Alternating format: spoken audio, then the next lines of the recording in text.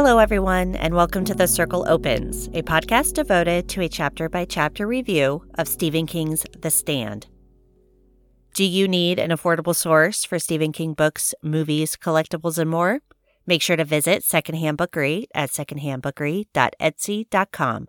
Listeners of this podcast can use the coupon code THECIRCLE for 20% off their order anytime, and there's always free shipping to the United States. That's Secondhand Bookery at secondhandbookery.etsy.com. Welcome back, everybody. I am Sarah, and thank you for joining me this week on our journey through The Stand. I hope everyone is doing well and, as always, staying safe. This week, we're going to jump right in to discussing Chapter 55, but first, a recap of Chapter 54. The Free Zone Committee discussed the details of asking and sending their 3 chosen scouts west. They also briefly discussed the possibility of losing people to Las Vegas, and they had a debate as to whether or not they should jail people who might decide to go. Harold, who is now on the burial committee, has begun to feel some real camaraderie with people in Boulder, but any thought of perhaps staying there is derailed when Nadine Cross shows up at his house and seduces him. She tells him that she knows what's in his heart because Flag showed her. And once they've done what they're meant to do, they can leave Boulder together and go west to him, Flag. But of course, it's Harold's choice to make, and Harold chooses Nadine and Randall Flag. Now, in Chapter 55, Larry is at the judge's house, sitting with the older man on his front porch. He says Boulder could be quite the operation if they can get the power on by winter. Otherwise, people will be leaving to head south.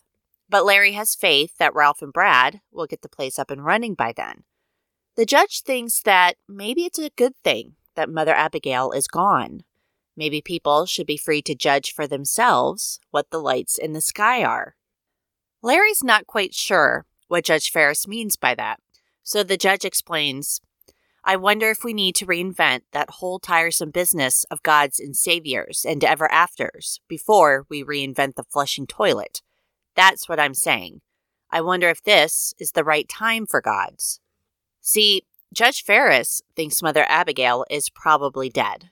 She's 108 years old, and she's been gone for 6 days, and no one has found a trace of her. He goes on to say, she was an amazing woman, completely outside any rational frame of reference. Perhaps one of the reasons I'm glad to have her gone is because I'm such a rational old curmudgeon. I like to creep through my daily round to water my garden. Did you see the way I've brought the begonias back? I'm quite proud of that. To read my books, to write my notes for my own book about the plague. I like to do all those things and then have a glass of wine at bedtime and fall asleep with an untroubled mind. Yes, none of us want to see portents and omens, no matter how much we like our ghost stories and the spooky films. None of us want to really see a star in the east or a pillar of fire by night. We want peace and rationality and routine. If we have to see God in the black face of an old woman, it's bound to remind us that there's a devil for every god, and our devil may be closer than we like to think. And Larry is a bit awkward when he tells the judge that that's why he's there. But the judge already knows why Larry's there, and he accepts. He was able to figure it out. He had wondered how long it would be before the idea surfaced. It's important to know what's happening out west if the free zone has any chance of survival. But then the judge asks an interesting question to Larry. Tell me, has the committee discussed what might happen if we decided we liked it better over there? If we decided to stay? Larry is a bit taken aback, and he admits that they hadn't discussed it. Of course, there's an attraction in having the lights on. Maybe Charlie and Penning felt it too. But Larry says good riddance to bad rubbish, and the judge agrees to leave the next day in a Land Rover. He'll go north to Wyoming and then west, and there could be snow coming back, which could make the trip take even longer. Larry says no one is holding a gun to his head, but the judge points out that Larry is trying to absolve his responsibility to him. Larry thinks that maybe he is, but he knows that the judge's chances of coming back are slim, and maybe the judge is too old. The judge responds, I am too old for adventure, but I hope I am not too old to do what I feel is right. There is an old woman out there someplace who has probably gone to a miserable death because she felt it was right. Prompted by religious mania, I have no doubt. But people who try hard to do the right thing always seem mad. Ready to get off the subject of going west, the judge asks about Lucy, and Larry says she's fine, no problems there, except he's worried about Nadine. He thinks she might be considering suicide. And the judge replies with cold indifference, if her depression deepens into a chronic, cyclical thing, she may indeed kill herself. But Larry can only be one man. And Larry's choice is made, isn't it? Larry says yes. The judge tells Larry to live with it. He says, for God's sakes, Larry, grow up. Develop a little self-righteousness. A lot of that is an ugly thing, God knows, but a little applied all over your scruples is an absolute necessity. It is to the soul what a good sunblock is to the skin during the heat of the summer. You can only captain your own soul, and from time to time, some smart-ass psychologist will question your ability to even do that. Grow up. Your Lucy is a fine woman. To take responsibility for more than her and your own soul is to ask for too much. And asking for too much is one of humanity's more popular ways of courting disaster. So the judge is very frank, and Larry says that he does like talking to him, and the judge thinks that's because he's telling Larry exactly what he wants to hear. And then he adds, there are a great many ways to commit suicide, you know. And before too much time had passed, Larry had occasion to recall that remark in bitter circumstances. As promised, the next day, the judge leaves Boulder, but when he's waved down by Weezak and Harold on his way out, he says he's going to Denver for the day. But he did not head towards Denver. He takes a different route until he's able to see the Rockies, where Boulder lay at its base. He had told Larry he was too old for adventure, and God save him, but that had been a lie. His heart hadn't beat with this quick rhythm for 20 years. The air had not tasted this sweet. Colors had not seemed this bright. Judge Ferris drove on, glad to be making his start. He had slept poorly last night, and he would sleep better tonight under the stars, his old body wrapped firmly in 2 sleeping bags. He wondered if he would ever see Boulder again, and thought the chances were probably against it. And yet, his excitement was very great. It was one of the finest days of his life. Stu, Ralph, and Nick bike out to North Boulder to Tom Cullen's house. Tom lives alone and has decorated his lawn with dozens of plastic statues, many of which are the Virgin Mary and Jesus. He's happy to see his 3 friends, and he invites them inside, where they see he has decorated as enthusiastically inside as he had outside. Nick asks Tom, through a note read by Ralph, if he would mind being hypnotized again. Except this time it's very important. It's not a game, like the time Stan did it way back when. Tom agrees, and Stu says the key phrase, Tom, would you like to see an elephant? Tom's eyes close, and his head droops forward. When he speaks, the voice is different somehow. It reminded Stu of something which had happened when he was 18 and graduating from high school. They had been in the boys' locker room before the ceremony, all the guys he'd been going to school with since the first day of the first grade in at least 4 cases, and almost as long in many others.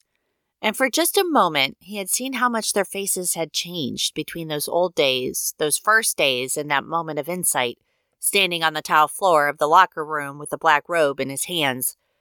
That vision of change had made him shiver then, and it made him shiver now.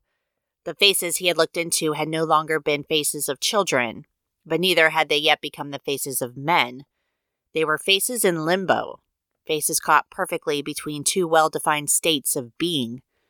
This voice, coming out of the shadowland of Tom Cullen's subconsciousness, seemed like those faces, only infinitely sadder. Stu thought it was the voice of the man forever denied. Stu speaks to Tom. He tells him Nick is there, and Ralph, and they're his friends. They would like Tom to do something for them, for the free zone, but it will be dangerous. Tom seems to know what they're going to ask, almost like Judge Ferris had, and Tom surprises the other 3 men by saying the dark man's name, though he calls him Randy Flagg. They ask Tom how he knows Flag, and Tom explains from his dreams. He sees his face. But none of the others had ever seen Flag's face. It had always been hidden. When they ask Tom what Flag looks like, it takes Tom a while to reply. And then he says, "He looks like anybody you see on the street, but when he grins, birds fall dead off telephone lines. When he looks at you a certain way, your prostate goes bad and your urine burns. The grass yellows up and dies where he spits. He's always outside. He came out of time. He doesn't know himself. He has the name of 1,000 demons. Jesus knocked him into a herd of pigs once. His name is Legion. He's afraid of us. We're inside. He knows magic. He can call the wolves and live in the crows. He's the king of nowhere, but he's afraid of us. He's afraid of inside. Tom is afraid of him, but he'll do what they want him to do." Ralph seems to seize on this opportunity and asks Tom if Mother Abigail is still alive. And then he exhales with great relief when Tom confirms that she is. But she's not right with God yet. She's in the wilderness. God has lifted her up in the wilderness. She does not fear the terror that flies at noon or the terror that creeps at midnight.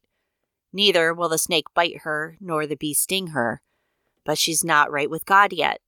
It was not the hand of Moses that brought the water from the rock. It was not the hand of Abigail that turned the weasels back with their bellies empty. She's to be pitied. She will see, but she will see too late. There will be death. His death. She will die on the wrong side of the river. Ralph doesn't want to hear this part, and he asks Stu to stop Tom, which he does. He asks Tom if he's the same Tom that Nick met in Oklahoma, the same Tom they know when he's awake. Tom says yes, but he's more than that Tom. He's God's Tom. Stu asks Tom if he can see if he'll come back, but Tom says it's not for him to see or say, and he moans when Stu says he needs to go west. Go look and see, and then come back. Tom repeats the instructions, and Stu asks if he can do that for them. Come back and tell them. Tom says yes, unless they catch and kill him. Stu says he'll go alone, and can he find where he's going? It's where the sun goes down. As discussed by the Free Zone Committee, back when it was just the Ad Hoc Committee, they tell Tom his story, that if anyone in Vegas asks, they drove him out of the Free Zone, and they put him on the road because Tom is feeble-minded, because he might have a woman and then have idiot children. This is not a pleasant conversation. Stu's feeling sick, as he should, but he asks Tom to repeat the directions, and Tom does, but he sounds grieved and sad, which is upsetting for all three men. Stu isn't sure he can finish, but Tom asks him to finish. Don't leave him out there in the dark. Stu tells Tom to come back when he sees the full moon. Come back east to his home. Walk at night, sleep in the day, and don't let anyone see him if he can help it. And if someone does see him, if it's one person who sees him, Stu tells Tom to kill them. If it's more than one, then he should run. But try hard not to be seen at all. Tom seems to grasp what Stu is telling him, and Stu says when he mentions the elephant, Tom can wake up again. But before he does that, Stu asks Nick if he knew that would happen, that Tom would know things that he shouldn't.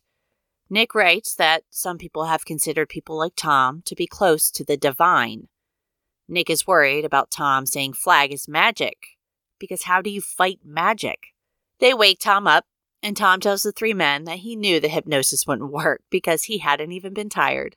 Nick tells Tom that he did just fine, and Stu says that they came to ask Tom if he could help them. And Tom agrees because he would love to help. Stu says they want him to go west and then come back and tell them what he saw. Tom agrees without hesitation, though Stu sees a brief shadow cross Tom's face. Stu put a gentle hand on Tom's neck and wondered just what in the hell he was doing here. How were you supposed to figure these things out if you weren't Mother Abigail and didn't have a hotline to heaven? They tell Tom that he'll be leaving pretty soon. Back at home, Fran is cooking. She tells Stu that Harold came over but didn't accept her invite to stay for dinner. Stu tells her everything about Tom, and as they sit down to dinner, they try to figure out what it all means. Fran wonders if it was a good idea to send Tom west after what had happened during his hypnosis. Stu isn't sure. Tom's story is simple enough, and it's possible Tom will be a better eyewitness than Dana or the judge. Fran points out that's possible, if Tom is able to get back. Stu tells her they told him instructions to travel east only at night and to run if he sees more than one person. And if it's only one person, they've instructed Tom to kill them. Fran is appalled, but this just makes Stu angry. He tells her, "We're not playing patty cake here, Franny. You must know what's going to happen to him, or the judge, or Dana, if they get caught over there. Why else were you so set against the idea in the first place? It's not okay to send a feeble kid out to fight our battles, and it's not okay to push people around like pawns on a fucking chessboard, and it's not okay giving orders to kill like a mafia boss. But I don't know what else we can do. I just don't know. If we don't find out what he's up to, there's a damn fine chance that someday next spring he may turn the whole free zone into one big mushroom cloud." Stu then apologizes to Fran. He had no right to shout at her, but she tells him it's okay because he wasn't the one who opened Pandora's box. Fran also acknowledges that she read that you can't hypnotize someone into doing something they wouldn't do when they were awake. A person won't go against his own moral code just because they're told to do so when they're under. As a quick little side note, if anyone knows if that's true, let me know, because I'm really curious about that. I don't even know if hypnosis actually works, but that's an interesting observation. Back to the chapter. So, would Tom kill someone if they saw him heading east? It's hard to imagine Tom killing anybody, given his sweet nature, but we don't know for sure until they're in that situation what they would do. When Stu asks about Harold, Fran explains that he left survey maps where the search committee was looking for Mother Abigail. She tells Stu that Harold also has a woman now, Nadine Cross, the woman with the white in her hair. Stu points out that she's twice his age, but obviously this is not a concern for Harold. Stu's not terribly interested in the subject, and then Fran laughs and says, Harold complimented her on her sneakers, the soles of which had circles and lines. And isn't that just dippy? At Harold's home, he gets up just before dawn on August 22nd, the day after Ferris left for Vegas. He feels desire for Nadine, who is still asleep, but he needs to be alone somewhere so he can think. As he gets dressed, the chilliness of the room and the smell of it dampens his arousal. Sure, they aren't doing that little thing that is off limits, and Nadine is pretty great at doing everything else, but the room has a stale and slightly sour odor to it, a smell he associated with the solitary pleasure of all his bad years. He thinks maybe he wants it to be bad, and with that, he leaves the room. Nadine's eyes open as soon as the door shuts. Her thoughts are very close to Harold's. Her body ached with unrelieved cycle of desire. At some point the night before, Harold had had his head between her legs, and she had nearly begged him to do that little thing and end this crazy game once and for all. But before she could, she had seen his face at the window. Flag's face grinning savagely at her. Before she could scream, the face was gone, and it had been nothing more than shadows and dust. Except it was more. Her husband-to-be had been warning her, watching her. A bride defiled would be the bride unaccepted. She lets Harold do everything to her. All of that's okay? If so, it was enough to make you wonder what kind of man your fiancé really was. Outside the house, Harold eats his Pop-Tarts and drinks his coffee. He feels clear-headed after a season of insanity. It occurred to him that, for a person who had always considered himself to be a pro-Magnon man amid a herd of thundering Neanderthals, he had been doing precious little thinking lately. He had been led, not by the nose, but by the penis. He had gone to Fran's house the day before to get a look at her sneakers, though he used the survey maps as the reason. And she was wearing the shoes with the same patterns left behind in his home. It's not hard for Harold to put two and two together. She found out he had read her diary, and she came to his house to look for some indication of how he felt about what he had read. But she had not found his ledger. If she had, she would have read his plot to murder Stu, and she wouldn't have been so easy and carefree with him the day before. Harold begins to walk to the bus station to join up with the rest of the burial committee. It felt like when he met Nadine, he had stopped thinking, and now he wonders if he and Fran are even, and it could be called quits. He didn't want Fran anymore, did he?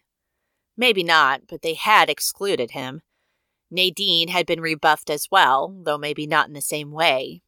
But they were both outsiders, and outsiders hatch plots. It's perhaps the only thing that keeps them sane. Harold is now working himself up into a frenzy. They had taken Nick over him, and he was only a few years older than Harold. He didn't want to wait until Bateman retired to be a part of everything. And what if they had passed him over then as well? Think. That was easy to say, and sometimes it was even to do. But what good was thinking when all it got you from the Neanderthals who ran the world was a horse laugh, or even worse, a thank you letter? At the bus station, there is a poster for another public meeting. Harold considers them to be public circle jerks. They had adopted the Constitution, but big whoop. What if Harold had gotten up and told them the facts of life after the plague? Ladies and gentlemen, my name is Harold Emery Louder, and I'm here to tell you that, in the words of the old song, the fundamental things apply as time goes by. Like Darwin, the next time you stand and sing the national anthem, friends and neighbors, chew on this. America is dead. Dead as a doornail. Dead as Jacob Marley and Buddy Holly and the Big Bopper and Harry S. Truman. But the principles just propounded by Mr. Darwin are still very much alive as Jacob Marley's ghost was to Ebenezer Scrooge. While you are meditating on the beauties of the constitutional rule, spare a little time to meditate on Randall Flagg, man of the West. I doubt very much if he has any time to spare for such fripperies as public meetings and ratifications and discussions on the true meaning of a peach in the best liberal mode. Instead, he has been concentrating on the basics, on his Darwin, preparing to wipe out the great Formica counter of the universe with your dead bodies. Ladies and gentlemen, let me modestly suggest that while we are trying to get the lights on and waiting for a doctor to find our happy little hive, he may be searching eagerly for someone with a pilot's credentials so he can start overflights of Boulder in the best Francis Gary Powers tradition. While we debate the burning question of who will be on the street cleaning committee, he has probably already seen to the creation of a gun cleaning committee, not to mention mortars, missile sites, and possibly even germ warfare centers. Of course, we know this country doesn't have any germ or biological warfare centers. That's one of the things that makes this country great. What country? Haha. But you should realize that while we're busy getting all the wagons in a circle, Of course, then, his thoughts are interrupted by the approaching of Weezak. Weezak asks if Harold is pulling overtime being there so early. They joke around, and Weezak laughs and calls Harold a card. Harold agrees. He is a wild card. And that's quite an ending to Chapter 55. But before I give my thoughts on Harold's monologue, so 2 of the 3 spies are spoken to, and they do agree to go west. As decided, Larry was supposed to ask Judge Ferris, who really doesn't need any persuasion, as he knew what Larry was there for. For Judge Ferris, this makes sense to send people out west. It's even necessary for the free zone's survival. And the conversation with Judge Ferris is brief, but very eye-opening, and he gives us some hot takes that we haven't yet seen. Take his thoughts on Mother Abigail, for example, or maybe even his take on religion and God, or gods. They have an opportunity now to change things, to reinvent things, as he puts it. Maybe instead of worrying about the flushing toilets, they can reinvent the gods and saviors, or basically say, take them out of the equation. I take that as Judge Ferris basically saying we can change the way we view gods, the way we apply them to our everyday living. It's like they're being given this complete do-over, and are they prioritizing what they ought to be changing? Is this the right time for gods? Ferris says that he is a rational man, and he likes to do things that make him happy, especially post-plague. People want peace and rationality and routine, which is so true. And seeing God in the face of Mother Abigail means there must be the devil. And without Mother Abigail, now they have this opportunity to decide for themselves what is real and what isn't, what exists and what doesn't. I think it's a really interesting question that Judge Ferris brings up. When you have, the majority of the world is gone, you have this opportunity to restart society. Do you really go back to the way things were? Do you do you go back to the Constitution? Do you ratify the Bill of Rights? Do you make any changes? Or do you just stick with what you know? In regards to religion, it controls so much of the country and people's way of thinking. Do you try to change that as well? So Judge Ferris also asks a question that I found to be really interesting too. What would the committee do if Ferris and Dana, even Tom maybe, went west and they decided, hey, this place is pretty great. They have the power on. Everybody's got a role to play. They are organized as hell. So what are they going to do if Ferris and Dana and Tom decide to stay in Vegas? They've already had the discussion of what to do with people who want to leave Boulder. And that didn't go over very well, nor did they ever come to any conclusion about what to do. And I think that for the committee, it's easy to explain why they haven't thought of that, because they know on some level, or some of them do, that Flagg is dangerous. He's a dark man. They're literally crucifying people over there as punishment. So who would want to surround themselves with that kind of evil? But modern comforts can be tempting to some people. Electricity, warmth. Clearly, Charlie and Penning was tempted. Perhaps more have already gone. Maybe it's easy for some people to turn a blind eye to the brutality and the terror, and maybe they're willing to live in a little bit of fear in order to be taken care of. Obviously, you might think to yourself, oh, I would never do that. Who would want to do that? But there are people out there who might be willing to do it. Obviously, look at Charlie and Penning, who's ditched out of Boulder and we assume has gone west. Humans are flawed, complicated beings. It's never as black and white as good and evil. Ferris also brings up another good question. Do they have backups? What are they going to do if Ferris and Dana and Tom are all killed or they don't return? Do they have a backup plan? Or are they just going to cut their losses and take their chances? This is something else that the Free Zone has not discussed. So Mother Abigail has gone out into the wilderness because she felt it was right. And Judge Ferris believes it was prompted by religious mania, maybe, rather than a direct conversation with God. But as he says, people who try to do the right thing always seem mad. And that's always been one of my favorite lines in this whole book. Their conversation ends with Judge Ferris giving Larry some hard truths in the vein of Wayne Stuckey and Alice Underwood, rest her soul. Larry's concerned for Nadine, but Judge Ferris reminds him that he is one man and he has made his choice in Lucy. Larry needs to grow up. He cannot be two men to two people. And I love that Judge Ferris is able to see this observation in Larry because he is two different people. He's one person with Nadine. He's tempted by her. He's confused by her. And being with Nadine would mean that the old Larry would win, the old Larry triumphant.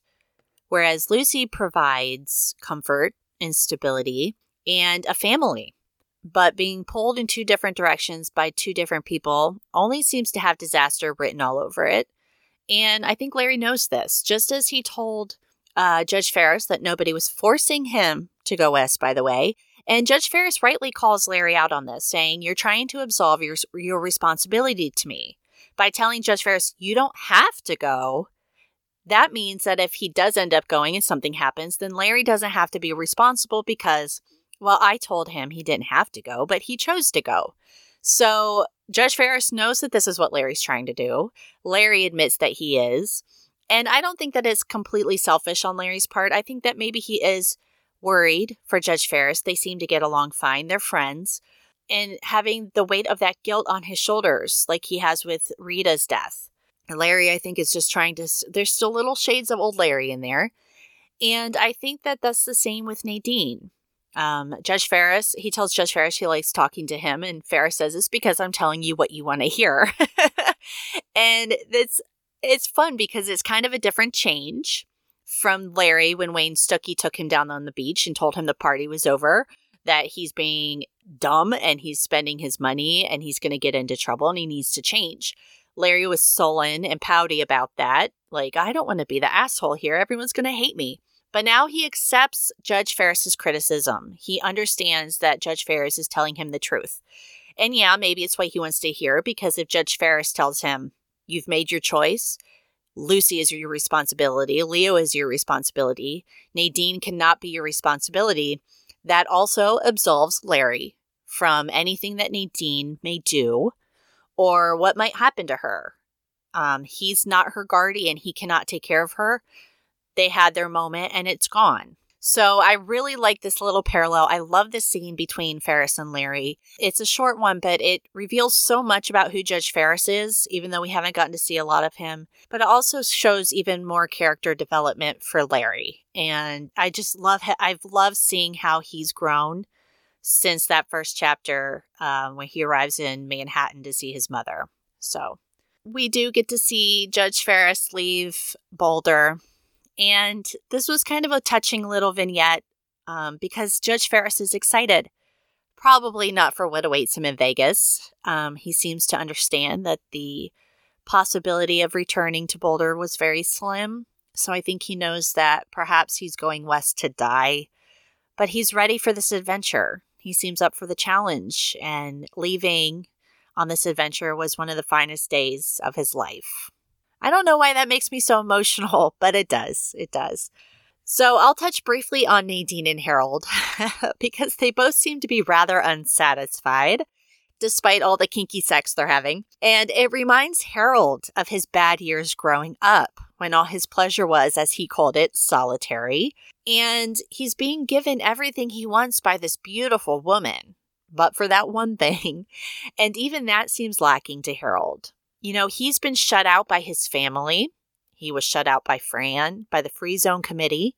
And while Nadine has seemingly made Harold feel wanted and desired, like he has a place out west with them, she's still shutting him out in another way, calling it that one little thing. But still, you know, she's meant for someone else, just as Fran was meant for Stu. Harold still has brief moments of wanting to let bygones be bygones in terms of Fran, but the resentment is just too strong. And you see in this chapter with him how, oh, well, maybe they can just be, he and Fran can be even now. He read her diary. She got into his house. Maybe just call it quits, let it go. But then no, he can't. He just works himself up into a frenzy of anger and bitterness. And he is so focused on the committee that he cannot move on from this. He can't move on from feeling rejected. And even with Nadine, he's being rejected. She's never going to be fully his, just like Fran was never going to be fully his. So Harold is still kind of like the second man, I guess, for lack of a better term on my end. But Nadine is also giving him something. And she's also promised him a future. So I think that he's just refocusing all his doubt and rejection on the Free Zone Committee rather than seeing what is happening in front of him with Nadine and Flag. And Nadine is feeling quite unsatisfied as well. But even when she's about to beg Harold to make proper love to her, she sees Flag's face in the window grinning at her. And it terrifies her to know that he is watching. He's keeping an eye on his intended. But Nadine still questions what kind of a man is her fiancé, because he needs to make sure she's pure, right? Okay? She cannot be defiled, as King had wrote it. And yet Nadine can basically give herself to Harold in every way but that way. She's done all sorts of dirty things with Harold, so that's okay for Flag. He doesn't care what she does, just that one little thing she needs to keep intact for him. She rightly questions what kind of man her, quote, husband-to-be, end quote, is that he would be willing to let her do these things with another man. She and Harold have seemingly reached an understanding, and they'll do what needs to be done. But they both still wonder, what if? Not that it seems to change their mind about anything, but that doubt is still there. And honestly, Harold's little inner monologue at the end of the chapter, before Weezak interrupts him, is kind of spot on. I mean, it's Harold, so he's probably, he's going about the thought process with a lot of anger and venom, but he has a point. While Boulder is worrying about street cleaning committees and burial committees, which are important, yes, because especially the burial committee, they need to get the bodies out before winter and before the diseases start. But they're so worried about these little processes, ratifying the Constitution, committee this, committee that while they're focusing on kind of rebuilding society on their end, Flagg is worrying about the basics. He's getting everything together. He's getting the power on. He doesn't give a shit about the street cleaning committee. He wants somebody who knows how to fly a plane, because then in the spring, they'll fly over Boulder and blow it all to shit. So Harold knows this, and it would have been interesting to see him, had he been elected to the Free Zone Committee, what he would have brought to the table, if that would have changed his path in life whatsoever. And maybe if he had approached them with this, blunt look, this is what we need to be doing. Because if we continue to focus on this little piddly stuff and not really push behind getting our ducks in a row, so to speak, then we're all going to be blown to kingdom come. Again, he has no idea that the Free Zone is sending 3 scouts west to spy, but even that's going to take some time. So I have to say that Harold did have a point, that they're focusing so much. Some things are important, yes, but they're focusing so much on little things that really aren't going to mean anything if they cannot protect themselves from Flagg. So for me, the most significant part of this chapter is Stu, Ralph, and Tom, and Nick, and the hypnosis of Tom. He's living in a house on his own in North Boulder, and of course, it's decorated in only a way that Tom Cullen could decorate. I loved reading the description of the mannequins and all the plastic Jesuses, and how he had like the credit card ads framed above in his living room. It's just so like pure for me. So the actual hypnosis, though, that's super painful to read, only because with how harsh it is. And I get that Stu and the others have to give Tom a really brutal reason for leaving Boulder and showing up in Vegas, but throwing him out because of his disability, being afraid that he would have children like him, that was really rough, and it got me kind of emotional too. It upset Stu, Ralph, and Nick as well. And that shows a bit later when Stu blows up at Fran for questioning their instructions to Tom. But even telling him to kill whoever might see him heading east, or running if it's more than one, it's possible that Tom would never kill another human being. I can't personally see it, but, I guess, like I said, you never know what anyone's going to do in a situation until they're in that situation. Stu has a point. This is not a game. The odds of the 3 scouts coming back east is slim, and they're trying to give Tom whatever chance he has to ensure that he can survive. As Lloyd's lawyer mentioned to him back in book 1, Captain Trips, it's a tough old world. I think they realize that they cannot play nice here. They can't expect to survive if they're just going to, sugarcoat everything and just cross their fingers and hope for the best. They're sending spies into the lion's den. So they need to be equipped with whatever they have, whatever they can be equipped with to survive, because otherwise they're just being sent on a suicide mission. And then what's the point? It makes you wonder too, because Boulder is supposed to be the epitome of good. It is the epitome of Mother Abigail, of God, supposedly, but they're going to throw somebody out because he has a developmental disability. I guess, some people in Vegas might buy that. I'm sure that they would, but it makes you wonder, just how good is Mother Abigail and her band in Boulder if they're not even going to be accepting of somebody like Tom. Stu obviously feels really guilty and upset about what he has to tell Tom, but if it gets Tom back safely, then I think that it would have been worth it. Tom under hypnosis is also pretty interesting. He knew what Flagg looked like, and he knew Mother Abigail was alive. I'm not sure about Nick's explanation that the insane or developmentally disabled are somehow divine, or close to divinity. But there's something about Tom. There's something special about him, much in the way that there's something special about Leo, about how he just seems to know things about people. And maybe Leo has a bit of the shine to him, and maybe Tom does too. Only he can't tap into it unless he's under hypnosis. There's the possibility that when Tom says he's God's Tom under hypnosis, that can be construed as maybe God is speaking through Tom, but I'm not sure about that either. So, I mean, what do you guys think? Is Tom perhaps a touch psychic? Is God speaking through him? Or maybe it's just a combination of both.